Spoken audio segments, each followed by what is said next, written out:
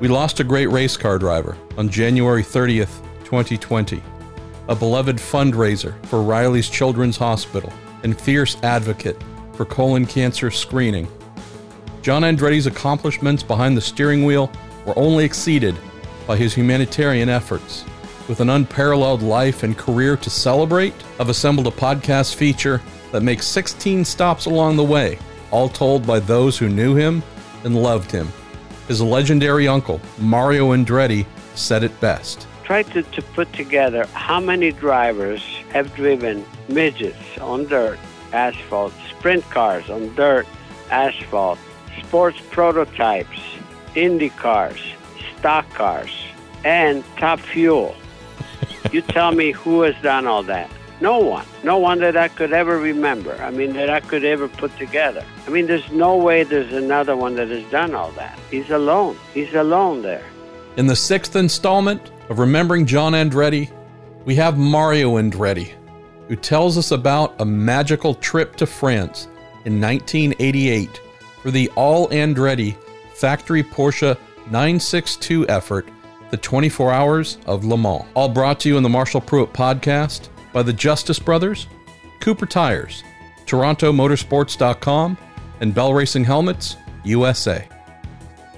I've always appreciated John for his ability as someone who loved driving to the point of anywhere, anytime, anything. If there was a seat open, he wanted to be in it.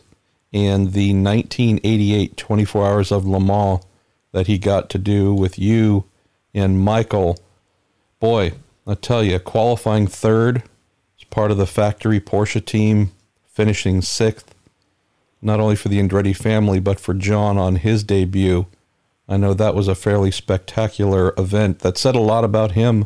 Just curious what you might remember from that event you could share. Well, I remember, I remember a lot. Actually, it was a special time when it's the only time that we were actually, teammates in a race of that magnitude. And again, factory Porsche, they liked him, obviously. He had the, track record with Porsches and so forth. So, and they loved the idea, the three of us. I pushed for that, and Norbert Singer really liked me, I think. He liked us, and they liked the idea.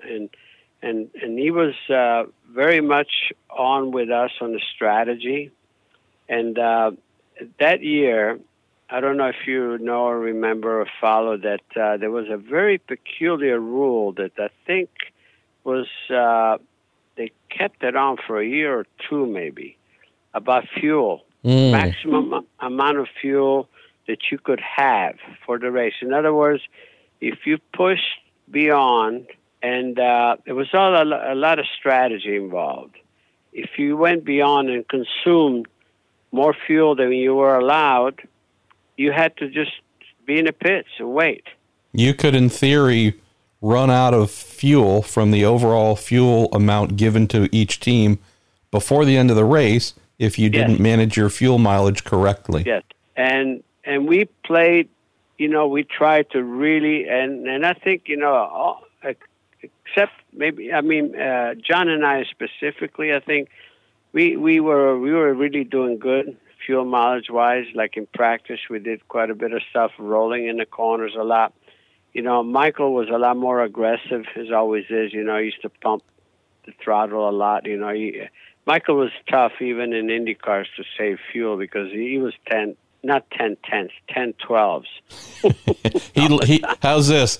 Just as John loved driving a race car more than anybody, I think Michael loved the throttle pedal more than anybody. Anyway, the bottom line is we were, it was a little past midnight, and we were the only one of the top teams, including the Jaguar, as they're paying attention.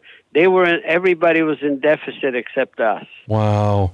And we were, in quite a bit of deficit. Like some had like 6, 8, 12 liters in deficit. That's a lot. And we obeyed, I should say, a Norbert Singer, and all of a sudden a freaking injector failed, and we lost the cylinder, and instead of spending a lot of time, just with that. And they I think they took a plug out. Yeah. And they said, keep going. And we kept going on 5 cylinders. Luckily, it rained. It rained quite a bit, which helped. And we were still, we were a good sixth, in the final. But obviously, 5 cylinders at Le Mans, even in the rain, you got the long, long straight. And I tell you, you're giving up a lot. But he says, push like you're qualifying, which at least for that we had fun. We had a lot of fun because from that point we just could push. And that was it. But at least we had a good, a decent sixth that we finished, and that was so it was memorable for us just to be together, see our 3 names on the side of the car and all that, and all three American flags. Another thing that stood out from that event, Mario, is this wasn't the first time you had visited or entered Le Mans with Michael. We know that the 1982 event will go down as one of the bigger days of shame and how the organizers there behaved. But you had been to this famous race with your son. You'd won it in class in 1995, years later. But this is something at least where you and Michael had experienced France and Le Mans before. What do you recall just from having John as well? We finished third in 83. Yeah, that's right. Playing for the Kramer brothers, yeah. So what was it like being able to go back this time with John, really seeing all this for the first time through his eyes? That's the thing, It's so special because it's something that is even hard to even think of planning.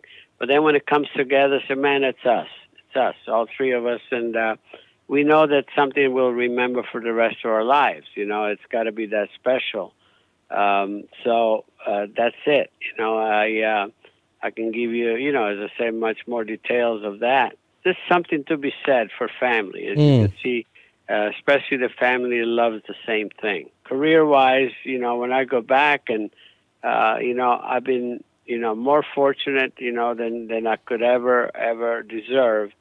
And yet, when I really reflect on things, the highlights is, the times that with my family, when Michael and I were on podium, 15 times, and on the front row, 10 times, 1, Sure. 2, 5 times, that sort of thing. And include John, like, the 4 of us at Indy, 2 years in a row, and Milwaukee podium. What could the family want more, and 1986 at Pocono, they had the ARS, they're like Indy Lights. Yep. Jeff was in the ARS. He was pole and won the race. Michael was on pole for the 500, and I won the 500. Nobody really paid attention, but we did. The 3 of us celebrated that night as a family. We cleaned house between the 3 of us. So, again, that's when, we've been so fulfilled by the sport, so blessed in so many ways. So with John, again, we know that we had our own highlights, to always remember. And that's precious. I guess the last thing I'd ask Mario. So we've had some a little bit of time now to think back and reflect on John's life. We know the beautiful and amazing things he did on the charity side for so long, for Riley's, and really just that became such a passion project for him. We know that he's driven so many different cars. I loved one of the quotes that Kyle Petty gave me in talking about John's career and all the different things he did and the success he had, talking about, this is like a Picasso type painting of a career. Just curious to close here, what comes to mind about John Andretti, the race car driver? He was pretty special, wasn't he? Well, that's the thing. I mean, you look back and see, try to put together how many drivers have driven midgets on dirt, asphalt, sprint cars on dirt, asphalt, sports prototypes, Indy cars, stock cars and Top Fuel. You tell me who has done all that? No one. Yeah. No one that I could ever remember. I mean, that I could ever put together. I mean, there's no way there's another one that has done all that. He's alone. He's alone there.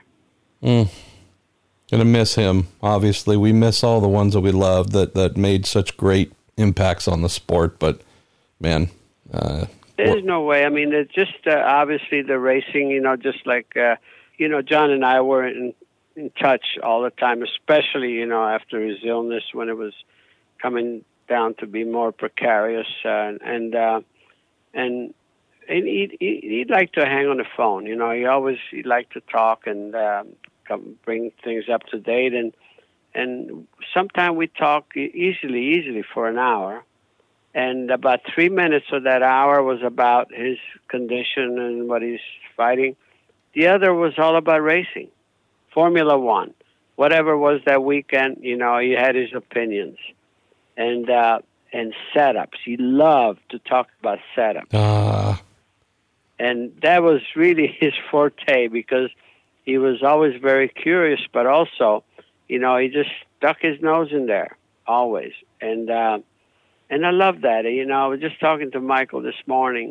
Mike says, I'm really going to miss him because we could always get an opinion out of him, and whether it was right or wrong, it stimulated your brain because he just really was delving into it. And sometimes he'll just bring up an aspect that you didn't think about. And I said, John, he was a real asset. Oh, they say, you're darn right, he says. That's the thing, like he and I, we talk about, the sprint cars, we talk about some of those setups and things, the staggers, the siping the left rear, a lot of stuff that, that I remember, and a lot of things that still apply today. So anyway, we always had a lot to talk about. Thank you, my friend. I know it's never easy, never easy. Thank you for listening to Remembering John Andretti on the Marshall Pruitt Podcast, brought to you by the Justice Brothers, TorontoMotorsports.com, Bell Racing Helmets USA, and Cooper Tires. If this is your first time listening, more than 900 episodes are available at MarshallPruittPodcast.com. We also have a subscribe page where Apple Podcasts, Spotify, and plenty of other listening options are readily available.